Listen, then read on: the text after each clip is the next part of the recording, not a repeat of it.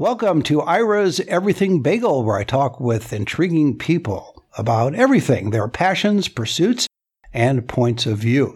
The golden age of Hollywood leaves its mark to this day. Perfect example is the untouchable Turner Classic Movie Channel.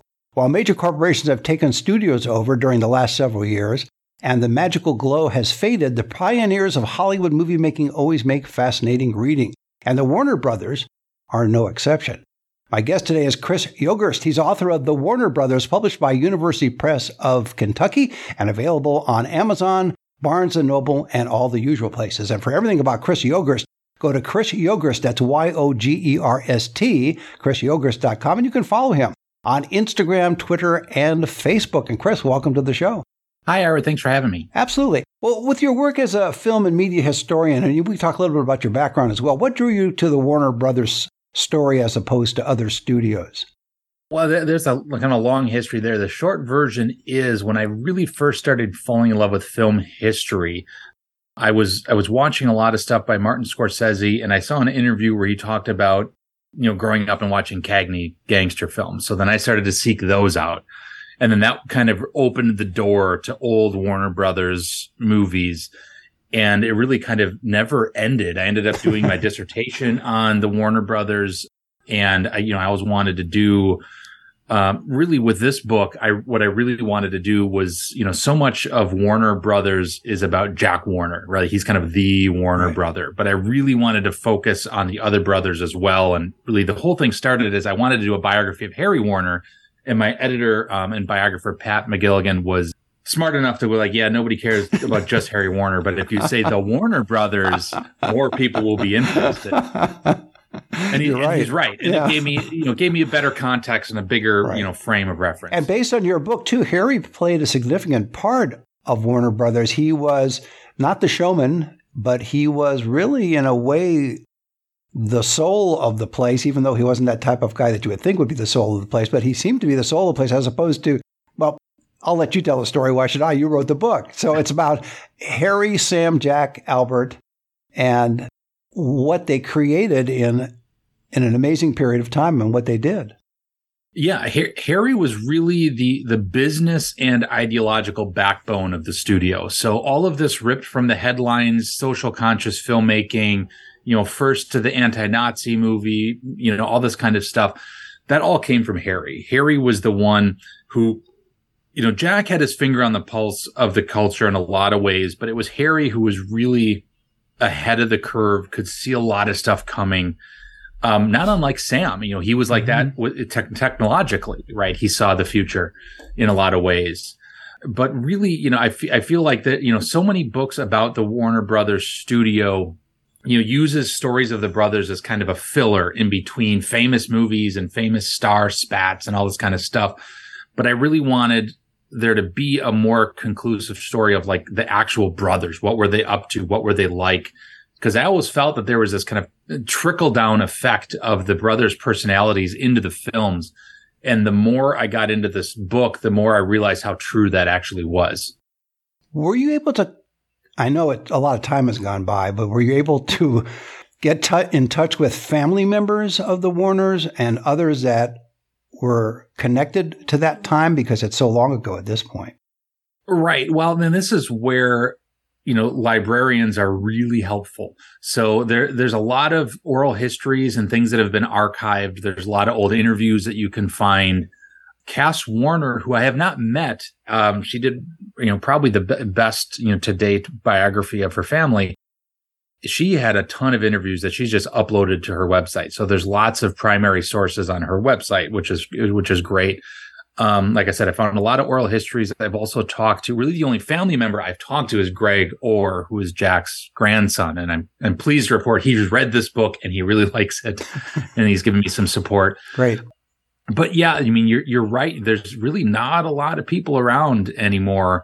And, you go back far enough in this book and there's just nobody around from the era anymore. So it gets tricky, but this is where there's, for what we've lost in terms of actually connecting with real people, we've gained access to historical reporting and stuff that's been digitized that, people who were writing maybe 30 years ago would have had a lot harder time finding. Yeah, that's the advantage you have today. Why don't you tell us a little bit about your background before we go further, just so people get a sense of who you are and why you decided to write this book. Sure. I'm a professor of communication, an associate professor at University of Wisconsin-Milwaukee. I did my dissertation on the Warner Brothers. My research interest is film history, and I teach a range of communication classes, but I really am interested in, and most of my publication, either scholarly or popular press, has to do with how movies and how popular culture interacts with the larger social and political culture. And that's one of the reasons I'm drawn to Warner Brothers, of course, because their movies they made very few escapist movies. So many of their movies seem to touch on an issue of the day, challenge us to think about something, challenge us to reconsider something. So I feel like, this was, if I was going to take on a studio or a family of founders, this was the one, because they were the ones that seemed to produce content that interests me. Mm-hmm. Did you get a chance, and not that it's necessary, but did you get a chance to go out to spend time on the lot itself? What used to be the Warner's lot? Yeah, I did. Luckily, I met a few people who used to work there now, right? I mean, yeah, now the current state of the studio is there's rough waters, but they used to have the Warner Archive podcast, and I went on their podcast. It was George Feltenstein and Matt Patterson and D.W. Ferranti. And they invited me on the lot a couple different times, and I was able to I was on the podcast once, but other times I was able to just, Matt and I just walked along, all the buildings and into the buildings and places that you don't usually get to go during the tour or stop and walk around. And it's, you can feel the history walking through that lot. I mean, you can just, it is just powerful. And, there's so many old buildings. I mean, it's a fabulous place. And, anybody, I mean, they have a couple different tours you can take to. So anyone who goes out there that's interested in seeing, so much of classic Los Angeles is gone, right? But there's so much still on this lot. I would also add the Paramount lot too. It's full of just awesome historical buildings. But yeah, and I love every second, the few times I've been able to walk around that lot. It's a surreal experience. Aren't you amazed? I always use this analogy. There are still steam locomotives around, these giant machines that are amazing. And yet the factories that produce the parts to put these trains together no longer exist. And now you have, and the analogy is that here you have these dream factories. They're still there in a way. They're not the same, of course. They were from a different time and place, but they produced all of this stuff. I referenced Turner Classic Movies, all this magical material. And yet it's a different world now. As you said, you get the sense of history walking through there, but they're not making them the way they used to, or the energy, I'm sure, is different than it used to be in those days. Right. Yeah. And the sound stages are still used. There was still stuff being filmed there. And I know, one of the biggest things is, there's, a lot of it's TV shows and things like that. Like I remember one of the times I did before I got access just to walk around the lot kind of freely, I remember doing one of the tours, and they were like, oh, here's a house that's used in this show called Pretty Little Liars. And everyone goes running over there. And kind of as an aside, the tour guide goes, oh, the house next door was used in The Shootist. It was Lauren Bacall's house. And I go running over there like, oh, there's the real history. Exactly. Yeah. It's not TV, it's movies. Exactly. Right. What was the biggest surprise? Wait, before I ask you what was the biggest surprise you found, I just thought of something too. You're missing a great marketing opportunity. If they're having tours at Warner Brothers, they should be giving out your book or selling your book. They should be. Yeah. I'll throw that out there. It's tough to get in there. I mean, I'll see what I can do. Okay. What was the most surprising thing you found out, either about the Warner Brothers or particularly Harry or Jack? I'm not going to slight the other brothers, but those were the two major powerhouses. Right. There was a lot. I mean, really, I went in knowing I wanted to. One of the reasons I wanted to write about Harry is because everything I learned about him, I just respected him more and more and more. And he seemed to be so different than all these other moguls. And then with Jack, I really expected to find, there's so many like negative legends about him. I expected to find like way worse stuff.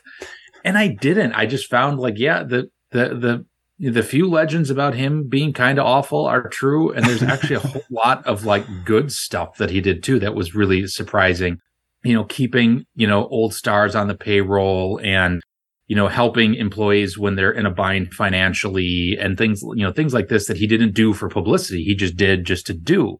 And what I realized is that that was something that for the brothers, as different as they all were as individuals, they all had, and maybe this is part of coming from nothing and then having seeming like endless money. Their philanthropy was so selfless. And, I know Sam died pretty young, but Jack and Albert and Harry all did so much philanthropy that towards the end of their lives, they were given, it seemed like when I was going through the old press coverage, it was like every other week, one of them was getting a service award from somewhere. So it was kind of a reminder that this studio really was a cut above in a lot of ways. And then one of the things talking with Greg Orr. By the way, is Greg the son of William T. Orr? Yeah. Okay. He is. And so he's the step grandson of Jack Warner. And he spent a lot of time at Jack's house growing up. And, I one thing I ran by him that I wanted to make sure I had right. I'm like, I did all this research and you hear all this stuff, especially now in the Me Too era where you've got, the Harvey Weinsteins are justifiably, falling from grace. And you hear these, casting couch stories and things like that from the Golden Age and Zanuck and Mayer and all this. I'm like, I did not come across anything like that at the Warner Brothers. And Greg told me a story that he brought this up to Olivia de Havilland. And she said, yeah, that's because there was no time for that. Like nobody had time. Everyone was so focused and it was such a tight knit and tightly run studio that there was drama, but it was over contracts, right? And, kind of draconian control, but there was none of that. There was no time for that kind of stuff there. And I think it comes through in their movies too. I mean, it seems everyone was so focused. You've got these tight, punchy narratives and it's like, all these movies are perfect representations of the brothers.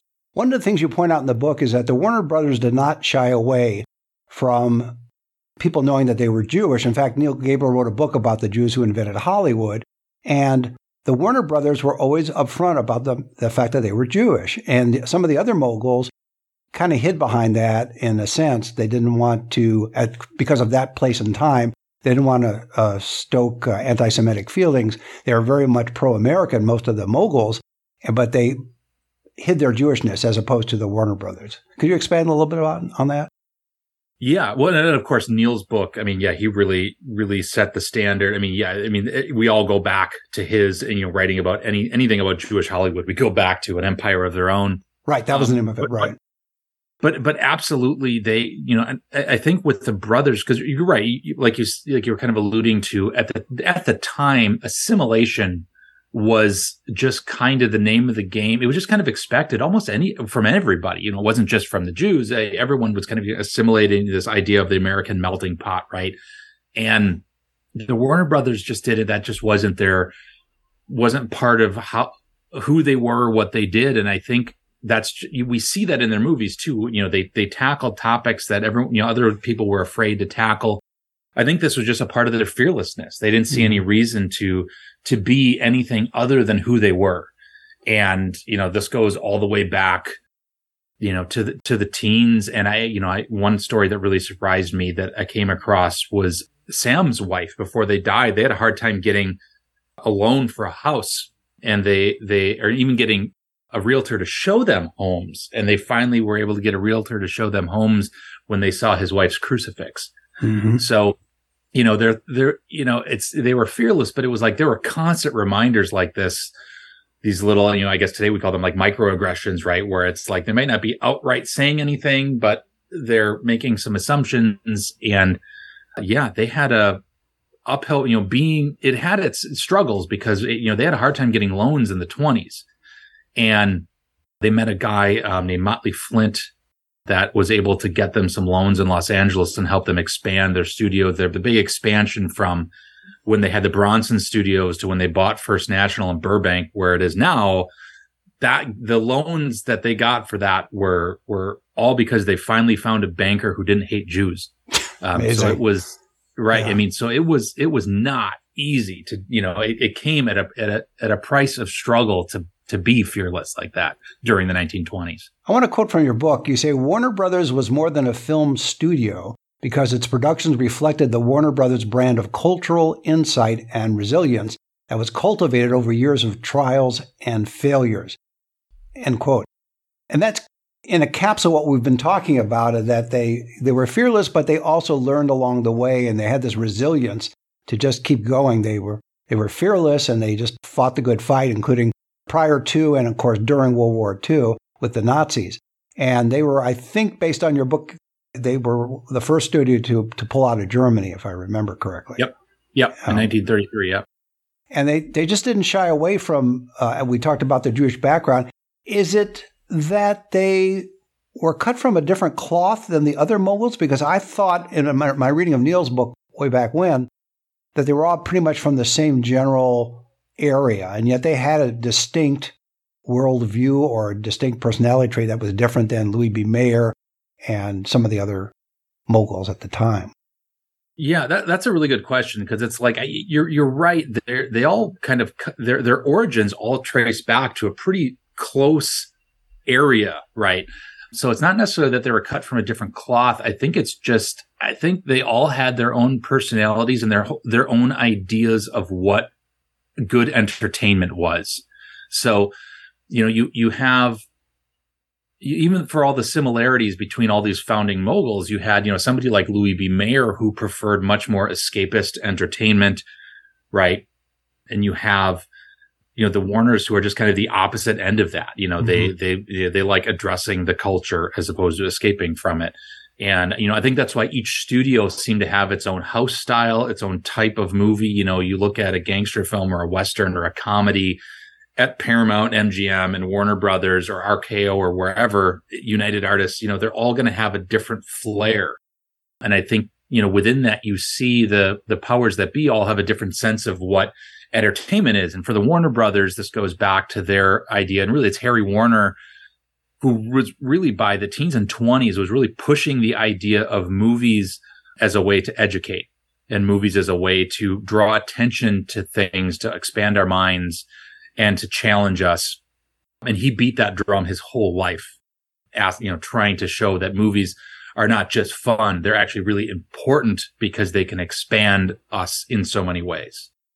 After researching and writing the book, did you come away with a different thought as to the impact of the Warner Brothers? Were you surprised by what you discovered and wrote about, and therefore your attitude and thoughts of them changed after completing the book? Or individual Warners as well, not just the Warner Brothers in general? Yeah, well, I certainly feel that I understand all the brothers a lot more. I mean, naturally, just spending the time with the material. I don't know if there was, I feel like just, I guess, what's the best way to answer it? There wasn't a whole lot that I was necessarily surprised, that changed how I felt about them. I mean, I found, like I said, I found more positive material on Jack than I expected. Right. Yeah, because you hear all kinds of stories. I was afraid I was going to find something that was going to make me dislike Harry, but no, apparently he's still a saint. I think what really surprised me the most, actually, was the early years. Kind of like I was alluding to in the quote that you read, so many failures. They lost everything and had to bow out of the film business multiple times. I mean, between 1905 and 1923. Well, part of that was based on Edison's dominance, right? Yep. By the 19-teens, once they got into distribution is when Edison clapped down on them. So they got shot down once, maybe twice by the trust. I know once for sure. A couple other times it was just they ran out of money. So they started, just in exhibition and just showing movies, and they got into distribution. And by the mid-teens, they were trying to produce their own movies. And each one of these came with its own set of struggles and failures and things they learned along the way. And that's why it's important to note that by 1923, when they incorporated, they were kind of the new young guns in town in a sense, but they were also old pros by then. They had weathered Edison, they had weathered bankruptcy, they had started and lost companies, they had theater chains, they had been threatened. I mean, they had went through so much. So by 1923, they were really ready to roll. What was the connection with the mob and Warner Brothers and obviously the other studios as well during that period of time in Hollywood from your research and writing? Well, the mob, so you're talking like the 30s? Yes. Because, because you did have a lawyer, a Jerry, is it Giesler or Geisler? Yeah, he shows up in there. Yeah, he's a lawyer to the stars, but he's a fixer, and there's others that I'm spacing his name at the moment, but he was a major union guy. That may have been more in the 40s. I just can't think of his name at the moment. Yes. So there was the uprisings on the lot, which their head of security, his name, goofy name, Blaney Matthews. He seems like he was an investigator for the Los Angeles District Attorney's Office, and was very much a fixer on the lot. But then, there was labor uprisings. There was really what the biggest connection was, and it really wasn't. It was more of an adversarial one, which was a guy named Willie Byoff, which is a perfect name for a mobster union boss that's trying to get bought off to stop strikes. But from the 30s, in the 30s, he was trying to take on unions, and then the ones he did take on, basically, he would have the studio moguls. It wasn't just Warner Brothers; it was Harry Cohn, it was everybody else, would pay him to ensure that the union workers kept working and they didn't strike. So this landed in a federal investigation in the late 30s and early 40s. There was some inquiries and some testimonies, and Harry and Albert both testified about being approached by the mob and being kind of shaken down like this, and having to pay Willie Byoff. And buy off, in other words. Right, exactly. And it got ugly. I mean, they were, the investigators, they were trying to prosecute something, and they would go after Harry, and they would say, oh, why didn't you just call the authorities? He's like, well, because I thought they would kill me. Because that's what these guys, Willie, there's stories I found in the newspaper of Byoff and some of his cronies literally killing anybody who's trying to start a rival union. Some of these people he would kill himself. So no question that the Warners knew this history of this guy, and they were terrified. I think Betty Warner, Harry's daughter, tells a story of a letter that came to the house, basically threatening, like, we're going to kill all of you, and here's how we're going to dispose of the bodies if you, go public with this. So it was pretty ugly. In those days, it's different now. Obviously, security is much more thought of, but in those days, as studio heads, did they have their own security? Yeah, so they had security, but it's interesting. This is a great question, because in my mind, I keep going back and forth between, was there security just kind of like some Barney Fife dude sitting at a gate, right? Or was it more serious than that? And I feel like at Warner Brothers, they had a little bit of both. I think by the 1940s, when you have Blaney Matthews there, he is really, really, really serious. And I found interviews of writers and people that worked on the lot that have mentioned him, and they mentioned him as running the Warner Brothers Gestapo. So so apparently Blaney's security force was pretty intense. Interesting choice of words, given the fact that the Warner Brothers were Jewish. Right. It was. And I'm trying to remember who. Now I'm forgetting which writer had that. It might have been John Howard Lawson, but it's in the book. I forgot what writer used that, but used that actual description. So they ran a tight ship there because of concerns. They did. They did. So it was a pretty tight lot. And that's also why once you have the uprisings in the 40s, right at the end of World War II, that's why the big riots happened at Warner Brothers, because that's where you had a security force that was basically, roaming, and they were looking for fights, and they were armed and ready to do it. Interesting. Before I let you go, was there some relationship between the Warners, maybe specifically Jack and Harry, and Walt Disney, who was the exception to the moguls at that time? He was obviously not Jewish. Was there a relationship?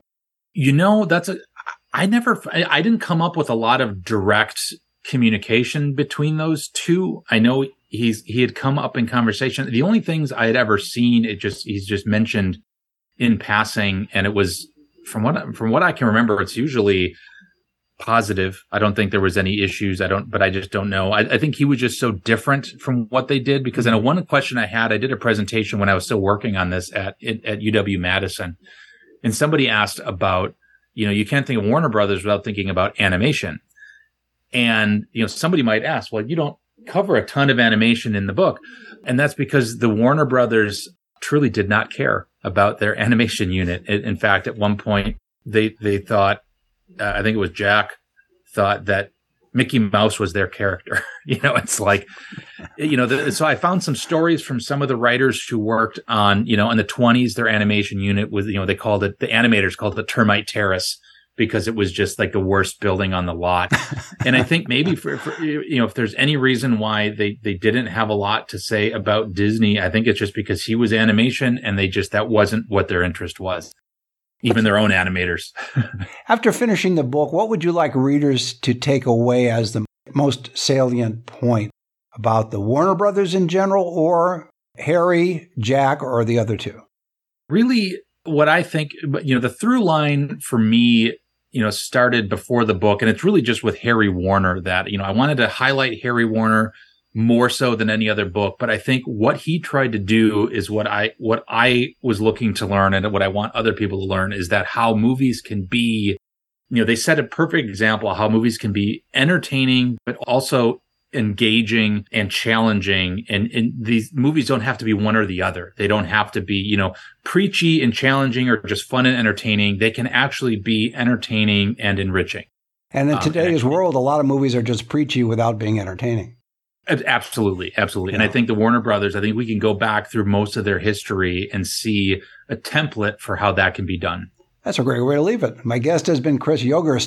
He is author of The Warner Brothers, not Warner Brothers, The Warner Brothers, because there's 4 of them. And it's published by University Press of Kentucky. It's available right now on Amazon, Barnes & Noble, and all the usual places. And for everything about Chris Yogerst, go to Chris Yogerst, that's Yogerst, chrisyogerst.com. You can follow him on Instagram, Twitter, and Facebook. And Chris, thanks for being on the show. Thank you. And join us every Thursday for a new schmear on Ira's Everything Bagel.